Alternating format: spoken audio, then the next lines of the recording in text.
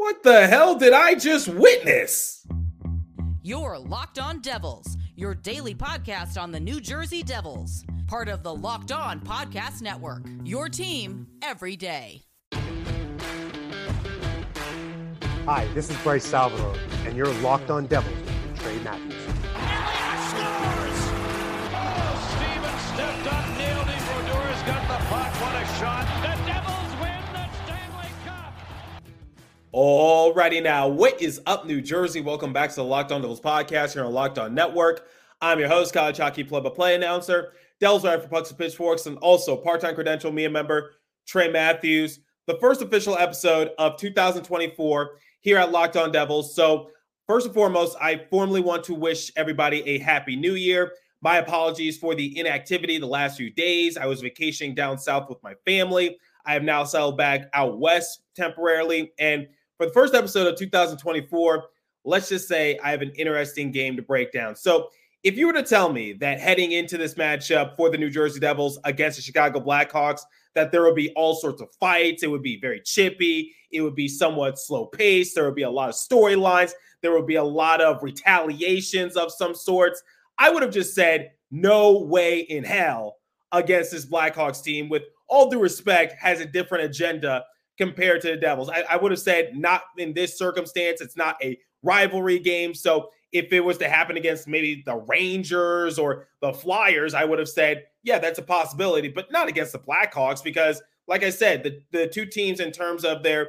development and their ultimate goal come the end of the season, they're in two different directions. But that's exactly what happened in this matchup against the Hawks because let's just say after period one, the Chicago Blackhawks, they were like sharks in water that smelt blood.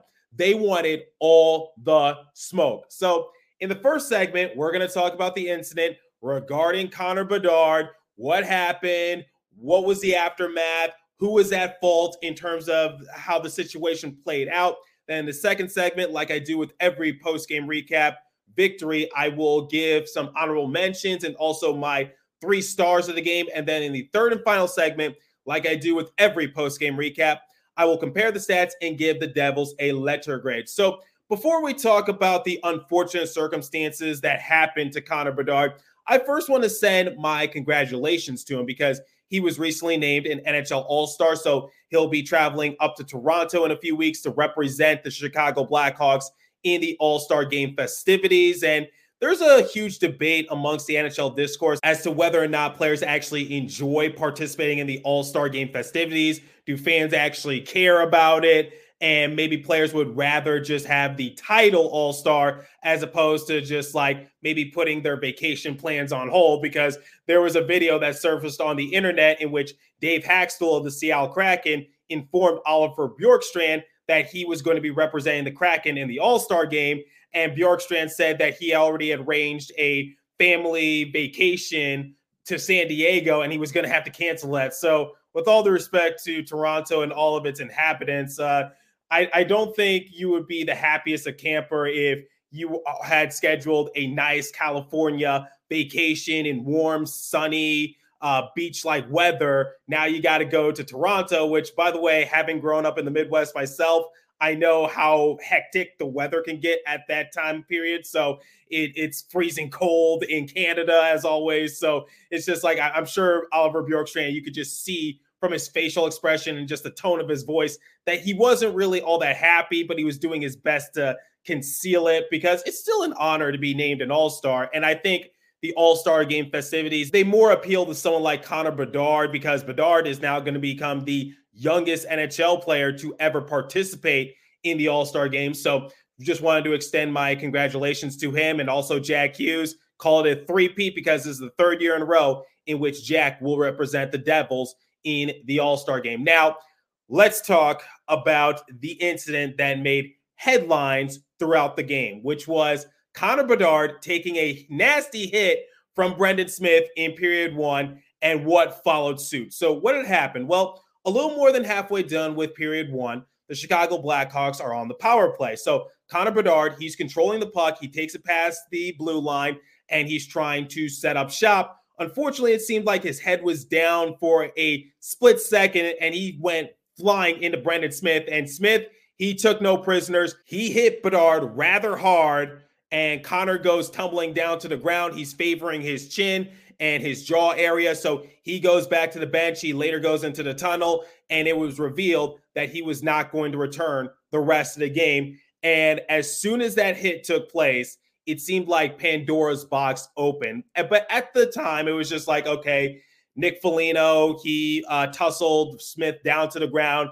He got his vengeance on his rookie. Then Connor Murphy decided to take matters into his own hands a few minutes later, because on one particular play, he hit Nico Hischier rather hard, and Hischier wasn't even involved in the play. And then you saw Hischier, he favored his head a little bit. Then that kind of sent a silence throughout the Prudential Center, because the thing is that Hischier has dealt with a head injury this year already, and he's dealt with head injuries in the past, and head injuries are no joke. So we've already seen Hischier miss some significant time due to facing some head troubles. So he wasn't able to finish the rest of period one, and people were wondering, would he return? Thank God he did return in period two. But I'm just like, okay, Foligno, he already tussled Smith down to the ground after the Connor Bedard hit, and Connor Murphy made a statement by hitting Nico Hischier. So all's well that ends well, right? This should be the end of it. No, because that was just the tip of the iceberg. Because in period two, all hell broke loose. So at the conclusion of this game, between these two franchises, there was a total of 64 minutes spent in the penalty box. Now, obviously, I can't go over each penalty that was taken, but just to give you an idea as to what happened at the start of period two, the newly acquired Jacob Megna, he was assessed a cross-checking call on Tyler Toffoli. Dawson Mercer, he was given a roughing call against Ryan Donato. Ryan Donato, same way, roughing against Dawson Mercer. Alex Vazlick fighting against Nathan Bastian. Nathan Bastian in the same way. Vazlick, instigator, misconduct against Nathan Bastian. And then as soon as those penalties were assessed, it was a crowded penalty box.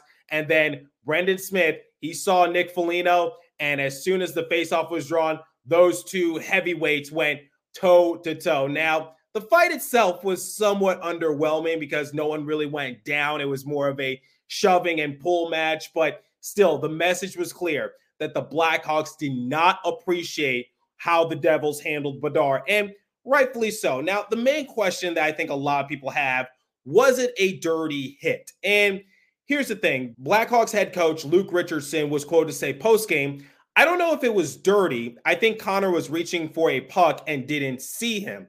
I don't think he stepped up on him. I just think he kind of stopped and Connor ran head first right into him. So for any Blackhawks fan who say that Smith is a dirty player, that was a dirty play, he should be suspended, whatever the case might be, in my opinion, I don't think it was a dirty play. It was a clean hit. Unfortunately, if you're Connor Bedard, you had your head down momentarily and you went head first into a player. You went head first into Brendan Smith, and he's probably one of the more aggressive players on the Devils roster. And then you got your head coach, Luke Richardson, backing up those claims. So it was not a dirty play, in my opinion. That was a clean hit. Now, did Smith really have to give Bedard the business in that sort of aspect?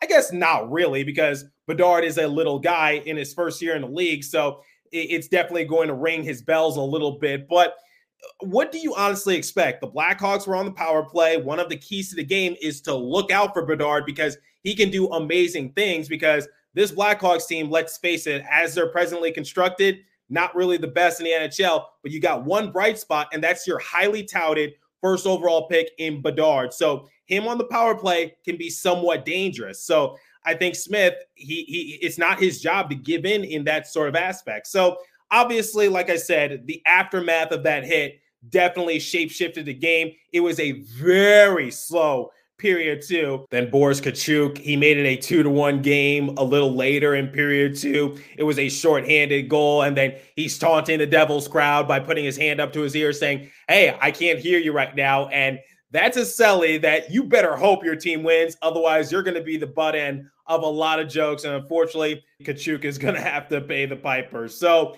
yeah, there was a lot of fights in period two because you got Nathan Bastian getting into it. Then you got Brendan Smith getting into it. So in my opinion, I think this was definitely what the Devils needed, because throughout the course of the season, we've been talking about like how soft this Devils team is. We talk about how sometimes they don't have energy. They don't have a pep in their step. So of all teams, I didn't expect for this to happen against the Blackhawks, because early on in the game, I just thought it was going to be a goalie matchup between Vanacek and Soderblom, because both of them were given a lot of shots to face early on in period one. But obviously the course of the game shape-shifted. So I think this was definitely a game that the Devils needed, just to get some extra pep in their step, just to motivate them a little bit more. And I hope that this was a game that they came out on the winning end, because despite all the fighting, despite all the drama, despite all the excitement happening at the Rock, the Devils still have a game to win, because the very next matchup, when this episode goes live a little later,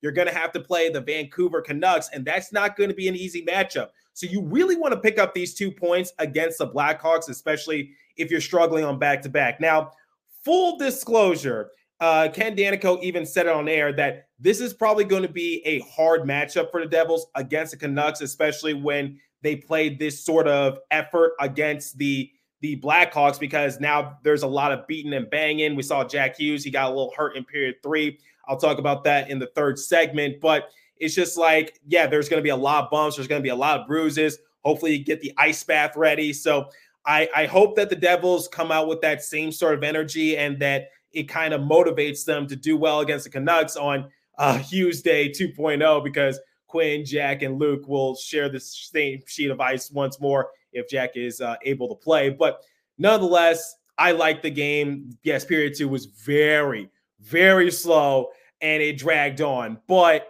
at the same time, this was definitely a breath of fresh air, and I hope this gives the Devils some much-needed energy, so that way they could keep racking up these 2 points as they're trying to make their way into the wild card standings and maybe get their names back up top in the Metro. So nonetheless, I know maybe this wasn't to be expected, but I don't think it's all that bad, quite honestly. So we're going to transition to some of my main stars of the game momentarily. But before we continue, I want you guys to make some extra money, because maybe you're better at betting on the lines than I am. So let me tell you about FanDuel. So the NFL regular season is wrapping up, but there's still time to get in the action with FanDuel, America's #1 sportsbook. Right now, new customers get $150 in bonus bets guaranteed when you place a $5 bet. That's $150 in bonus bets, win or lose. The app is so easy to use. There are so many different ways to bet, like live same game parlays, find bets in the new Explore tab, make a parlay in the Parlay Hub, the best way to find popular parlays, and more. So visit FanDuel.com/lockedon and make your first bet a layup.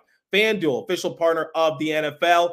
And once again, I put in the layup thing because basketball season is in full swing and my Lakers aren't really doing all that well, but nonetheless, try to win some extra money. Okay, let's talk about some players that caught my eye in this matchup for the Devils in their 4-2 victory against the Blackhawks. So before I name my 3 stars, I first want to give an honorable mention to Brendan Smith. So like I said in the first segment, I don't think his hit on Connor Bedard was dirty at all. Brendan Smith is a very physical player, and that's one of the reasons why he's able to keep his name in the lineup consistently, because he definitely plays aggressive, sometimes to his own chagrin, because sometimes he could get costly penalties for the Devils that is ill-advised. He could be a bonehead at times, and sometimes it results in Lindy Ruff finally benching him. But nonetheless, Brendan Smith is out there to be a difference maker. He's out there to be aggressive. And like I said in segment 1, Connor Bedard is one of the highly touted rookies that I've seen in a long time. Like when ESPN or SportsCenter, whenever they post about hockey, the very little they do, you can best believe that Connor Bedard is at the front and center of it, because he's been given a lot of media attention, and rightfully so, and he's most likely going to win the Calder Trophy, barring anything catastrophic. But Brendan Smith did not care, and he stood on business, because like I said in segment 1, it's not his job to give in that case. So he asserted himself early, and it did result in a lot of fights, a lot of repercussions, a lot of players paying the piper, but it was still entertaining to see. So Brendan Smith, I think he was definitely a difference maker in this game for New Jersey, and I think people start to shift their opinion about Smith once again. Okay, let's look at some of my 3 stars from the matchup against the Blackhawks. So my 3rd star, Michael McLeod. He's been on a hot streak the last few games, and now he has a career high in goals in a season with 10. So my thing for McLeod is that he's been driving a lot of the offense for the Devils the last few games, and I think he's so much better than what people anticipated, and something I've been lecturing during the course of the season. I said that McLeod and his offensive capabilities, it is soaring right now. And McLeod did see his name in trade rumor discussions a few days ago, which is something I'll talk about in a future episode. He might have saw the discussions and it motivated him because he has been getting a lot of hard goals, like the goals that he's been scoring the last few games. So I look back in this game against the Blackhawks and the previous matchup against the Washington Capitals, the 3 goals that McLeod has been scoring the last couple of games, they haven't been easy. And in this game against the Blackhawks, he just tipped it in front. He's a very aggressive and strong player. He's sort of playing like a power forward, if that makes sense, or if I can make that comparison, because what I see is that sometimes he's out in front of the crease and he's in the right place at the right time, and he's able to maneuver the puck on in despite being in heavy traffic. So despite his size, despite his position, McLeod plays much stronger than he actually is. And I think if this last few string games has proven anything, I think it has shown that McLeod is a very dynamic player on this Devils roster. He's phenomenal in the faceoff department. He's on pace to make history in that sort of way. So I think McLeod is definitely asserting himself these last few outings for the Devils, and I love to see it, and I think it shows that he is here to stay. No ands, ifs, or buts about it. My 2nd star, this player finished with 1 goal and 1 assist, and that is Alexander Holtz, because Holtz has gone the last 11 or so games without scoring, and the thing is that I think Holtz sometimes gets the short end of the stick. I think Holtz deserves a bigger role on this Devils team, but sometimes Lindy Ruff just doesn't give it to him, because the thing is, Holtz is very good 5-on-5. He scores a lot of goals, and he could be scoring a lot more if he's just given a bigger chance and he's given more ice time. So the thing is, I said at the beginning of the year that I didn't really expect much from Holtz, but he can prove me wrong a lot more if Lindy Ruff just gives him a bigger chance. And in this game against the Blackhawks, he was just sensational because he scored on an open net opportunity that was created by both himself and Shimon Nemec, because Nemec was able to keep the play alive and prevent the puck from squirting back into neutral ice. So the Devils go back on the attack, and he and Holtz, they're passing the puck quickly, and there was a wide open opportunity. Soderblom, he left his 6 wide open, and Holtz scored it with ease. So a great sense of teamwork between the former Utica Comets players. And I don't know how often they did that in Utica, but I think it shows that they have some decent chemistry with one another, because Holtz, he played in a handful of games for the Comets last season. He also suited up during their playoff run. And then for Nemec, obviously, he played in a decent amount of games for Utica last year. The plan was to keep him there for this season to develop, but injury says otherwise, particularly with Dougie Hamilton. But Nemec, and we'll talk about him momentarily, that was just a great play between Nemec and Holtz that just left me flabbergasted, and it tied the game for Devils 1 apiece. So I was really impressed with their execution in that case. And Holtz, once again, if he's just given a bigger role, I think he's definitely going to take off. So I think these last few games, just him showcasing his skating ability and what he's capable of doing, I think you have to continue to give Holtz more chances if you really want to see him thrive, because the name of the game for Holtz was that this was pretty much his final chance to showcase his potential, and he's putting on full display despite sometimes giving the short end of the stick. And now, my 1st star, it has to go to Shimon Nemec. 1 goal, 1 assist in this matchup. So in period 3, the Devils are trailing 2-1 after all the drama, after all the fighting. The Devils still need to win this game, and Foligno and Bedard are both out of the game, so the bench has shortened a bit for the Blackhawks, which, speaking of which, there's no proof as to whether or not if Foligno sustained his injury when getting into the sweater of Brendan Smith during their fight. So I don't know if that is what caused it, but if it did, and I'm just speculating in this case, then Smith essentially took out 2 Blackhawks players. But getting back on a more serious note, the bench is shortened for the Blackhawks, and the Devils basically got to try to outskate Chicago. There's no excuse. So you're down 2-1, but I'm sure the Devils can try to make a push, and that's exactly what they did. So thanks to Chris Tierney and Jonas Siegenthaler, which, by the way, Siegenthaler needed to redeem himself once again because the Blackhawks scored while he was in the penalty box. So I'm glad that Siegenthaler got the secondary assist on this. But Tierney, great give and go with the Mets, and the Mets, he just lasered it on home to get his second goal of the season. So